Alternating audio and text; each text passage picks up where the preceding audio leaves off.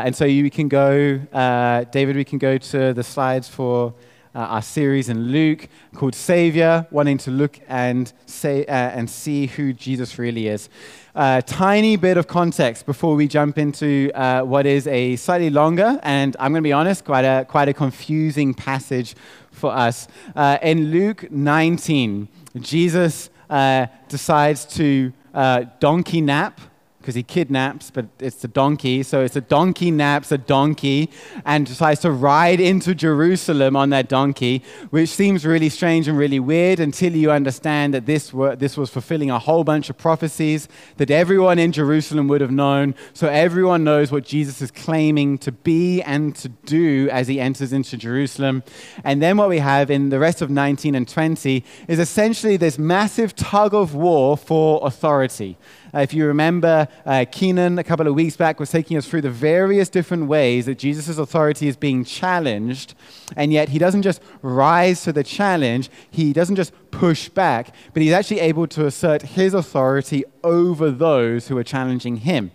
And just 2 weeks ago, we had our friend Jared come and speak to us about essentially the hypocrisy of the Pharisees, who are doing very long-winded prayers, who are making a big deal out of attending church or looking morally impressive, and yet they were themselves oppressing widows, oppressing those who were genuinely following Jesus. And so all of this happened in the same kind of period of time, a day or two, and all of this is happening inside the temple.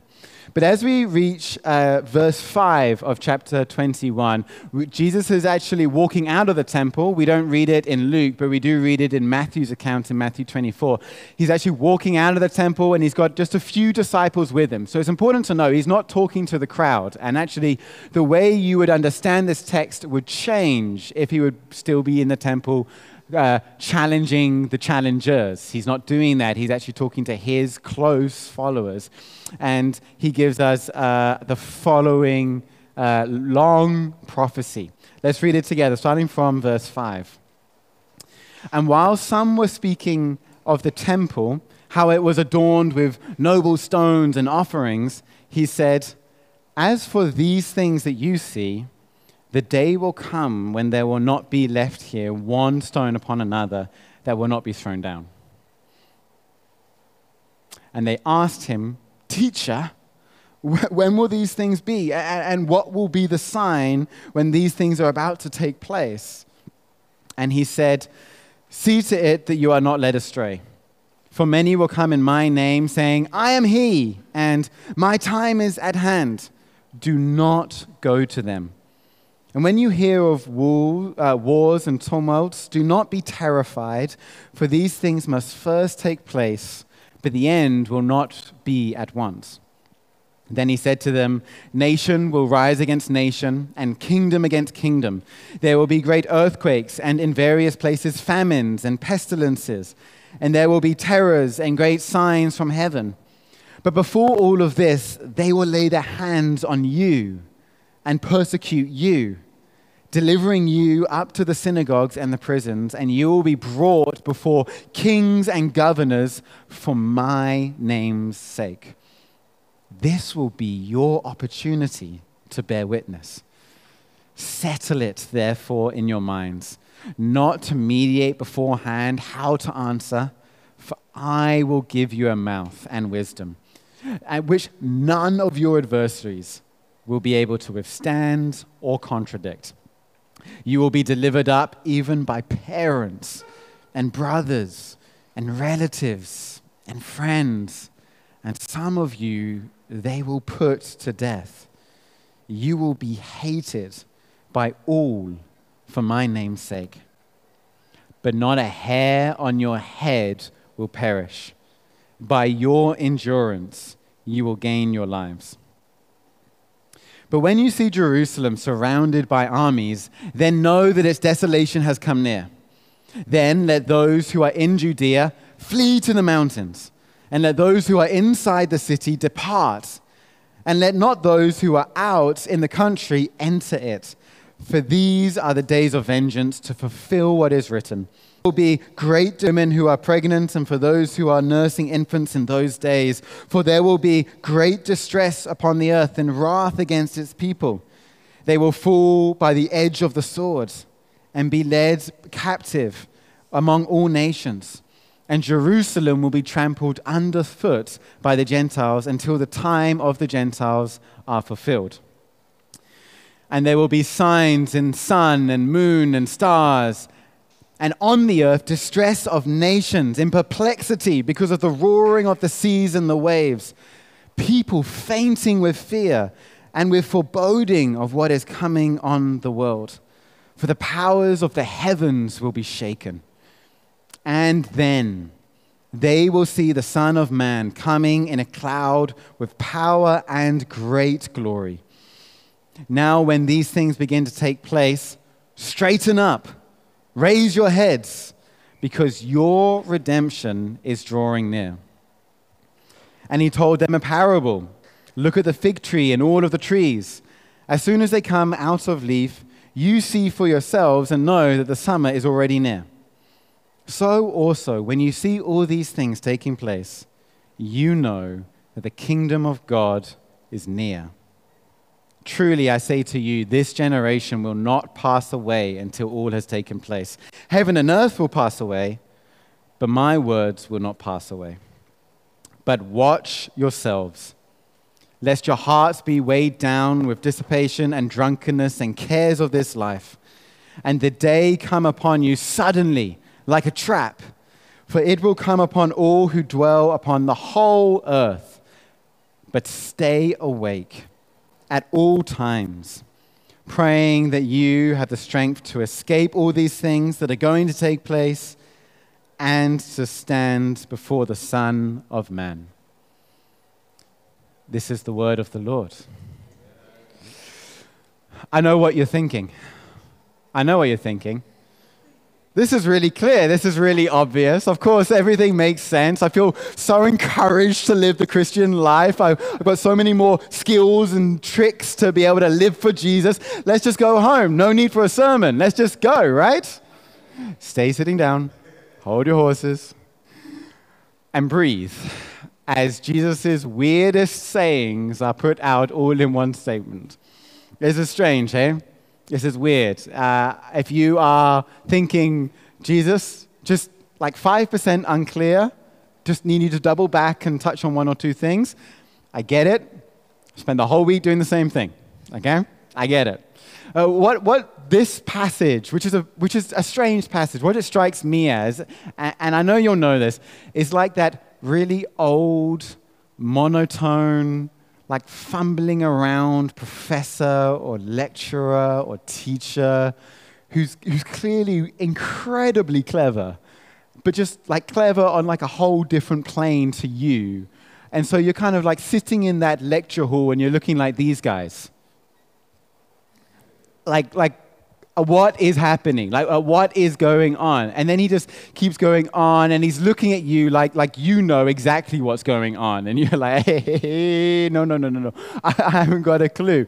Like why is Jesus doing this? Why is he rambling? Why is he just going from one place to another and then back here and then back there?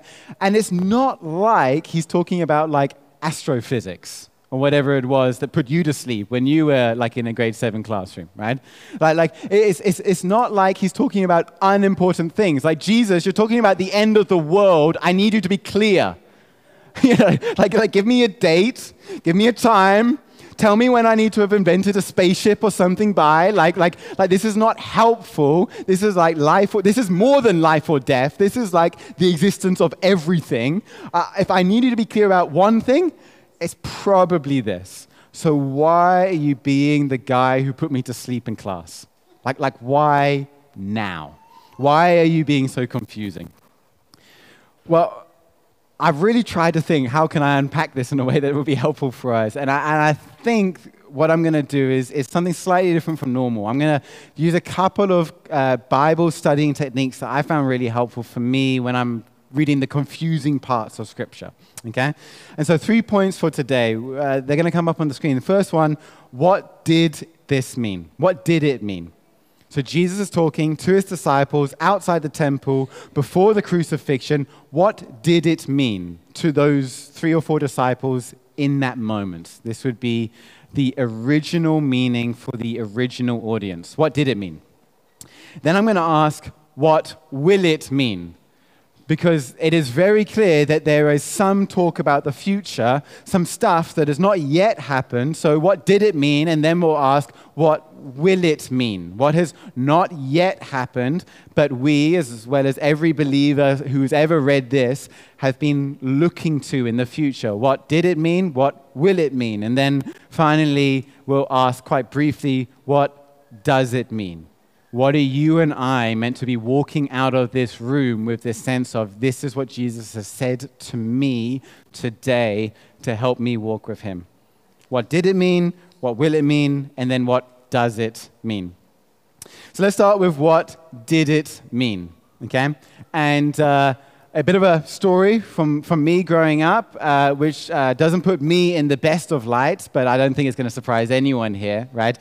Growing up, we lived in a city next to a city in the UK called Bournemouth. It was on the south coast, which meant that even though it's England and it's like cold, like 24/7, we would go to the beach. In summer, we would go to the beach and we would hang out. And I found an incredible amount of joy at destroying everything that my sisters would make in the sand. Okay, let's just have a little picture of these guys. Okay, I found as the older brother incredible joy in my sister's pain.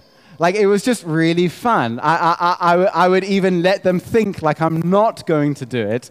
And so there's a charade of safety in their sandcastles.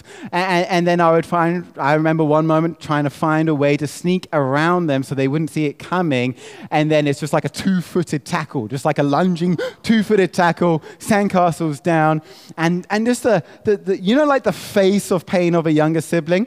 Where's Cairo? Cairo, you know the face of pain from that younger sibling, right? Yeah, you know that. Melo, where are you, my guy? The face of pain, right? It's just, there's something, I'm not saying it's holy, I'm not saying it's good. Keep your judgments like you've never done anything like this, all right? But I'm just saying, like, there was something like narcissistically pleasing about doing this. And it would be the face, it would be, and I'm like, I think it's because they've invested something and they've made this sandcastle, and it was really beautiful. And then it was just destroyed in a moment. All their hard work gone, and I was like, because of my hard work of sneaking up behind and 2-foot tackling the sandcastle. Okay, now just briefly pause. Show of hands. Anyone actually surprised about this story? Anyone actually? Mai's like, it's you, Tom. Like. Of course, yeah, exactly. So I was safe to say it because my reputation's already ruined. Absolutely. Okay, so I would do this all the time. But let's be honest, a sandcastle is a sandcastle. Like get a bucket, put some sand in, done. Like sorted already, right? Okay, now this is the most profound point of the whole sermon, so you ready? The temple in Jerusalem was not my sister's sandcastle.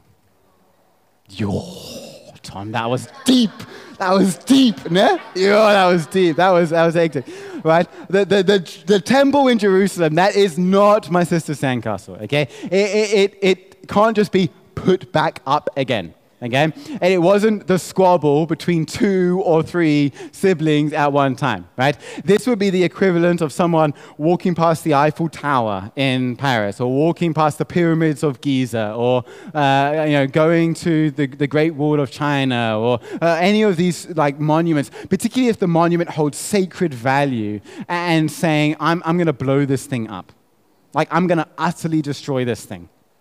Now, is Jesus actually saying this explicitly? No, he didn't say, I will destroy it. However, he does in other places, and in this text, it's very clear that the kind of forces and powers that are in operation in Luke 21, it's not going to be a kid going up and kicking the thing down.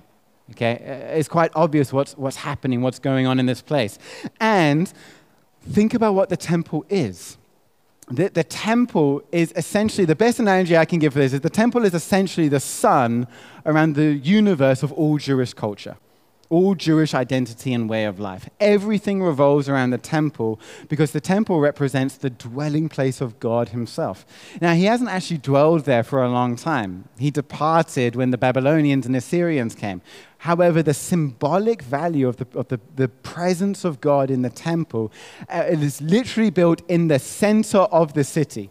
Okay, your daily life, your spiritual and worshipful rituals would center around the temple. The leadership of the temple is the leadership of your life, your entirety. Everything about you as a Jewish person in that moment is centered around here. So what does it mean when Jesus says that thing's going to get destroyed? Well, what would a first century Jewish person, what would they have heard when Jesus would have said that? It's not a building. It's not a sandcastle. It's a massive, massive monument. Every single one of these bricks, although it's painted in gold in this depiction, it is of white marble. Some of the lengths of these bricks will go 13 feet long and wide. It was described as one of the 7 wonders of the ancient world. It was a massive thing. Inside the temple, every door had to be made out of gold or bronze. Every door frame had to be made out of gold. It was a massive, masterful feat by King Herod Agrippa who put this thing together.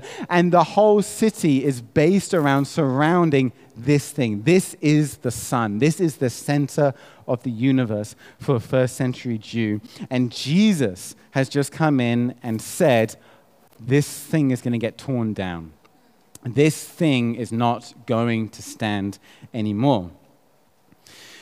You see, what's going on here when these guys are hearing this, when Jesus is saying these things, Jesus has a very practical, immediate thing in mind, and this is what it is. In the first century Jews, they were living in this age of Roman expansion, occupation, and violence. They were living in a world where they would actually regularly see the sign in its nations and kingdoms. In verse 20, it's a city being surrounded. And in verse 21, it's the escape, the retreat, the exodus of that city. In verse 24, it's Gentiles, Romans coming in and occupying, invading and occupying that city. So what did it mean? Well, a Jewish first century person would have heard this, and this would have had a very precise meaning. They wouldn't have been thinking about the sun and the moon and the stars and the end of days. Not yet. They would have been thinking, oh, that's what happened in 70 AD. That's what happened when eventually the Romans did come, and in the first Roman to Jewish wars, in the middle of that war, the soon-to-be emperor Titus would have a 5-month siege of Jerusalem. And in the siege are some of the bloodiest and worst atrocities that we would have found in all of recorded history. In this time, you would have had this victory or this conquering of the Jerusalem as a celebration of the dynasty of the Roman Empire. It had a crippling effect on Jewish priesthood. The Sadducees, who've been such a feature in the time of Jesus, become extinct at the end of this period. In fact, since Nero's suicide in AD 68, you then have in the Roman Empire 4 different emperors in the space of 2 years, which leads N.T. Wright to comment on this. This moment in history, this was a shudder that shook the whole world. And so first century Jewish people would have heard Jesus' prophecies in the light of what they're seeing in front of them. And it was like the world was shaking. It was like the world was coming to an end. They would have seen all of these signs that we've read, and they would have directly applied it to their own history. And that's really important to know because when we ask the question, what did Jesus' prophecies mean? What did they mean? Essentially, what Jesus' prophecies did mean was, in your generation, there is change coming. In your generation, things will not stay the same. Though it may have been the same for centuries and thousands of years, there is a time coming now. He actually says later, and that's not wrong. Because they would have seen the fulfillment of this in the destruction of the temple and in the destruction of Jerusalem. What this means is, what Jesus is communicating is, change is coming, tragedy is impending, and the temple and the city of God is going to be replaced. the temple of God, which is the place where God's presence dwells, would not be the place where God's presence would dwell. In fact, God's presence was already dwelling in another. The cornerstone that is speaking to them as they're looking at the ordinary stones of the temple. God's presence is then going to dwell not just in the one, but in the many, in the outpouring of Pentecost, and in God's presence being poured out upon all flesh. So what Jesus is really saying is, you're in for change. What Jesus is really saying is, I have come, in verse 31, to bring about my kingdom. He says in verse 31, the kingdom of God is near. That is the refrain of Luke. That is what he said at the very start of his ministry in Luke 4. I have come to proclaim the kingdom. He's doing exactly what he has always been doing throughout this book. And the reason for this change is what Mike and Eaton calls a foretaste of changing eras. What he's saying is that this passage contains a change for first century Jews, but it's like a trailer to the movie. It's like a foretaste, the starter meal that just makes you even more hungry for the main meal to come, right? It's the first taste of what happens when you see the kingdom of God finally coming, and the change that causes to the people of God. You see, this passage, Luke 21, you can't just read asking the question, what did it mean? Because then it becomes a redundant, boring history lesson. It's like, oh, that's interesting. That's what it meant. It's got to mean something more than just in the past. It's got to mean something for us now and something in the future. Because Scripture's not redundant. Scripture's not a history lesson. Scripture is alive. It's living and breathing. Scripture is profitable for teaching, for encouragements, and for rebuke. Scripture is able to pierce through bone and marrow and get to the very heart. It's able to revive our souls. I don't know about you, but the last time I was in a history lesson, I didn't walk out thinking, my soul has been revived. I am so grateful, O historian. And so, although it is interesting and it's helpful to understand what Jesus was saying and how it affected their first century audience then, we can't just ask, what did it mean? We've got to ask, what will it mean? What will it mean? And so let's ask the question, what will it mean? Now, we're in December period, and I know that about 50% of your brain capacity is here in the room, and about 50% of your brain capacity is already on the holiday that is going to come, right? I understand that because metaphorically, I'm already in my beach shorts. I get it. Like, okay, I'm already there, actually, in my mind, in my head, and in my heart, if I'm honest with you, right? Okay, and so Francine's just commenting that it's beautiful. It is beautiful. Unfortunately, I don't think any of us are going to get there anytime soon. But that would be nice. If anyone wants to sponsor that, feel free, right? So this is what I do on holidays, right? If you can give me like 1 week, and you're saying, Tom, like whatever you want to do to rest, relax, to feel recharged, to come back raring to go for a new year, I'm going to be there. And that's going to be my drink, okay? And I'm going to be swimming here, gazing there, and falling asleep a lot, okay? That's what I'm going to be doing. What I really love to do at the end of the year in December is I love to take a few days to just reflect, to just think about the year, think about the ways that I've been challenged, to think about the ways that I've grown. I'm this year going to write what's called a rule of life, which is stuff we're going to teach on at the beginning of next year, and just contemplate what God is doing and saying and speaking to me right now. Okay, it's going to be full of tired but hopeful reflections of the year. It's going to be full of faith at God. What do you want to do in 2024? I'm going to be reflecting deep and restfully. You know what I'm not going to be doing? I'm not going to be thinking about this scene, a different scene. I'm not going to be thinking about the apocalypse, David.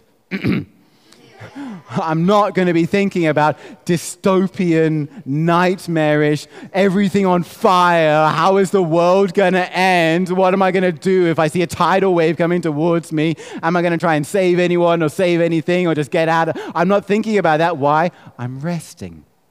I'm relaxing. I'm chilling, right? What I'm not doing is worrying about the end of the world. And yet, in Luke 21, although there is a definite meaning for the audience then, you cannot escape the imagery and the language that is used throughout this chapter about Jesus' second coming. And this is explicitly said in verse 25 onwards. But even before verse 25, there are so many hints that Jesus is talking about multiple things, not just one thing. He's not just talking about the Jerusalem temple in 70 AD, but he's talking about something much greater. In verse 6, you have the destruction of the temple. In verse 8, you have false messiahs and people being led astray by different leaders. You have the wars in 9 and 10. You have natural disasters, famines, pandemics. Sorry, that one's a bit too close to home for us still, isn't it? It's a couple of years too early still. Verse 12, you have intense persecution. In verse 16, you have betrayal and people, families turning against each other. In verse 20, you have the scattering of God's people. In verse 23, you have great distress and the wrath of God on people and even on creation. And then you read verse 25 onwards about the coming of the Son of Man. It's really clear that Jesus is, yes, talking about something that happened, but also about something that is still going to happen, something that is still waiting for us in our future. These different signs, these different things are very reminiscent of the plagues we've seen in Exodus, aren't they? They're very reminiscent of the kinds of things that the Israelites would have seen and would have remembered before as Jesus is speaking these words. Mike McKinley writes that these signs, foretelling signs, are not just depictions of the Exodus plagues, but they're also acts of decreation. What God is doing is he's decreating what he had created.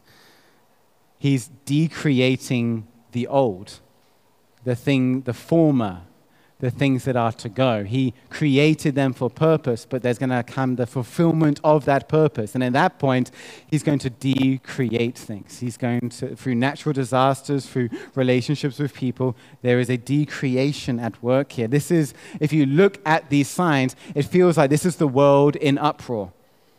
Now, I've managed to go since April, the whole time, without one sermon illustration about Lavuyo.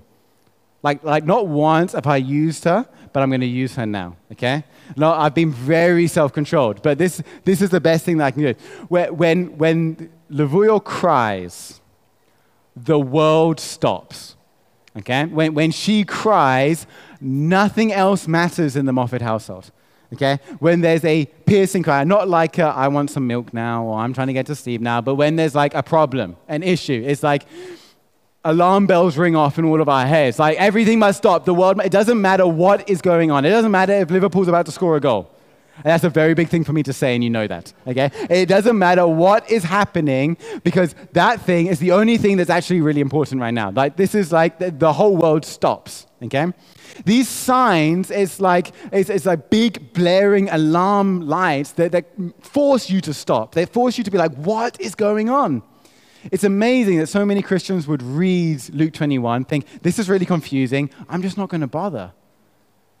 Ignoring the alarm bells that are going off here, you must be clear about what this is teaching, even if it's complicated. And so this feels like the world is giving alarm bells, symbols to something that is happening. You know what it feels like? It feels a little bit like what we read in Romans 8. When it says, for we know that the whole of creation has been groaning together in the pains of childbirth until now. I don't know when your last experience of like crippling pain was. Hopefully it wasn't too recent. But when you have that sense of pain invades your body in a way that everything else kind of leaves. Maybe you become unaware of your surroundings or your circumstances. You become unaware of where you're at. What's predominant in your mind is, I'm in pain, right? That's what this passage feels like. It feels like the world is groaning with its own, what it says in other passages in Romans 8, that its own corruption to decay, its bondage to decay in this world. It feels like there is this groaning, but it's interesting that Romans 8 says of childbirth, not of a death, not of a funeral, but of a birth, of new life. Which actually we don't read in Luke, but we read in Matthew's account of this very passage. In Matthew's account of this very passage, in Matthew 24, verse 8, he actually explicitly uses the phrase that these signs are the beginning of the birth pains. Beginning of the birth pains. So what's being born? What's being created, right? If there are things that are being decreated, well, what is the new life that we are expecting to see and to come now? The new life is what we've already read in verse 31. The kingdom of God is drawing near. The kingdom of God is come. These are the things that are not yet. We're still in that age of the childbearing pains. But there will come a day of new life. There will come a day when the Son of Man will come again. We've read that in verse 27 and 28. And then they will see the Son of Man coming in a cloud with power and great glory. And when these things take place, straighten up and raise your heads, for redemption is drawing near. Right? This is the second coming of Jesus. This is taking an image all the way in Daniel 7 and then putting it into the New Testament. This is Jesus saying what Daniel saw is going to happen. There is going to come a day when the Son of Man is going to come back. And he's going to come on the cloud. And he's going to come with Shekinah glory wrapped around him. And he's going to come to wrap up all of the old, to decreate the old. He's come to bring a new heaven and a new earth. He's coming with loud shouts of victory and glory. Right now, it feels like we're surrounded by some childbirth pains. We're surrounded by some groanings, some longings. Where do you think the groanings came from? Where do you think the longings came from? From something that we clearly don't have yet. It's because we don't have it yet. It's because there is a promise still yet to be fulfilled. The kingdom of God is coming. So what will this mean? What will Jesus' prophecies mean? Well, I can't put it better than the words of Jonathan Edwards, who says, the grand finale of Jesus' preaching just before his crucifixion is this, that there is a sure hope for the future in God. The Son will return in glory. The kingdom is drawing near, and redemption is close at hand. This is what it will mean. Everything that you are putting your hope in right now, everything that gives you faith and hope that Jesus is the way, the truth, and the life, everything that you're banking on right now in the way that you form and shape your life according to the person of Jesus, all of it has a sure and certain future, which means it's not in vain. Your hope, your faith, you building and wrapping your life around Jesus is wrapping it around a guarantee of what will come. And so don't get distracted by the not yet. Focus on the it will come. Focus on the now and the yet to come, the sure hope we have in Jesus. Which leads us to the what does it mean? What did it mean? What will it mean in the second coming? What does it mean for us now as we eagerly await? Well, there are a lot of things that we're told to do, surprisingly, in this prophecy of Jesus. We're told, number one, to not be afraid. You see, in verse 26, when the Son of Man comes, there are people so scared they are fainting with fear, and yet you and I are told so much earlier in verse 9, do not be terrified, do not be afraid. Number two, we're told to expect trouble. This is a promise of Jesus, not just here, but elsewhere in the Gospels, as you'll know. In verse 12, there's persecution. In verse 16, there's strife among families. It's really hard when you've been caught off guard by something. It's really hard when you've been blindsided by something. It would even perhaps lead you to doubting, Jesus, why didn't you see this thing coming? But he has seen it coming. He's given you forewarning that this is what will be experienced as we go on the road to him. We are to be sharing. We are to be partners with him in his suffering so we can be partners with him in his glory. Number three, you'll be equipped. You read this in verse 15. That he'll give you words to say when you are called to give an account to people. Perhaps it is to the kings and the governors of their age. Perhaps it's to your neighbor or to your colleague. But there is this promise in the midst of so much complexity. He will help you. He will equip you. He will empower you. The last time I checked, his promises are yes and amen in God. So he will equip us. Number four, he offers safety and he offers help. In verse 20 and 21, it's oh so practical in the what did it mean? He offered safety and help. He said, don't go into the temple. The temple's doomed for destruction. Go to the countryside. He's offering very practical help, which they did. In the first century, 70 AD, there was not a single person recorded still alive in the city. Everyone who escaped to the countryside was safe. Jesus gives very practical help, but he's also giving help elsewhere. In verse 18, there is this amazing phrase that even though in verse 16 he said that some of us may die, in verse 18 he says, the hairs of your head will be kept safe. Don't worry about it. There's this promise of help. There's this promise of safety. There's this promise of he's got you and he will keep you. But I think that actually all of this is leading to the fifth thing. I think that all of these prophecies, why is Jesus saying any of this and all of this? I think he's getting to a point just before the plot to kill Jesus arrives, just before everything that happens in the crucifixion happens. The last big kind of statement that he says to help believers in Luke is this: watch out, be prepared, stay alert. This seems to be the summary of all of the imperatives. And if you and I do watch out and stay alert, we'll be more aware of his help. We'll be more aware of his safety. We won't have reason to be fearful or afraid. So it seems like this is the summary thing that Jesus is coming for. You and I, we don't want to be found asleep at the wheel of our lives. That's fatal. We need to be wide awake and alert to what God is doing and what is happening around us. Why do you think he's told us this is what's going to happen around you? You need to be aware of what's happening around us. Scripture's really clear about being sober-minded, about being on your guard, about keeping watch over your life and your doctrine, about staying alert and awake. Throughout the New Testament, there are so many commands to be alert and alive and awake. And to be honest, as I've been reflecting a little bit on this, I've just been feeling like, man, the thing that stops us from this is we get so absorbed by our own lives in this world. We get so absorbed into their day-to-day grind. We get so absorbed into the cares of this world. We get so absorbed in our to-do lists. We get so absorbed in so many things and ways that are going to take your eyes off the prize. They're going to take your eyes off the ball. I used to play tennis a lot as a kid. What used to happen is as the ball comes towards you, they would say, don't look at the court, don't look at where you want to place the ball, you got to focus on the ball. And what you need is to hit the sweet spot on the racket. And there's a whole bunch of technical things there, but if you keep your eyes focused on the ball, you are far more likely to hit the sweet spot, which then the ball's far more likely to go where you need it to go. You need to keep your eyes on the ball.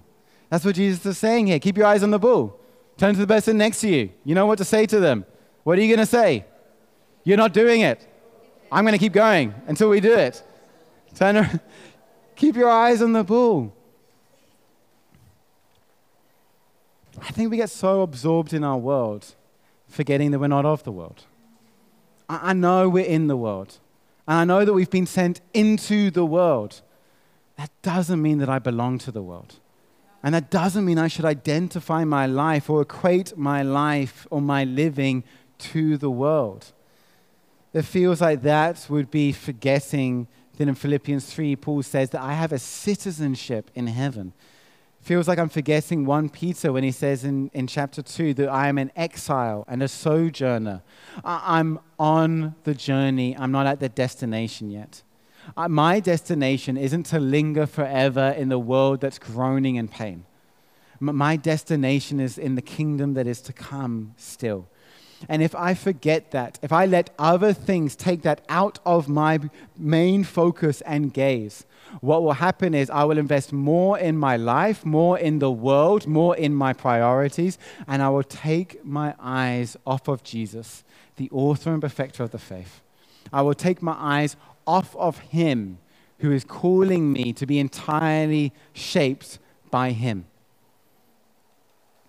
We're living in this world of progressive and cascading busyness. We don't seem to be getting less busy.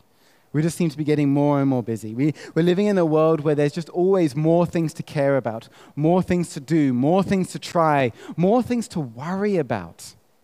That's the world we're living in.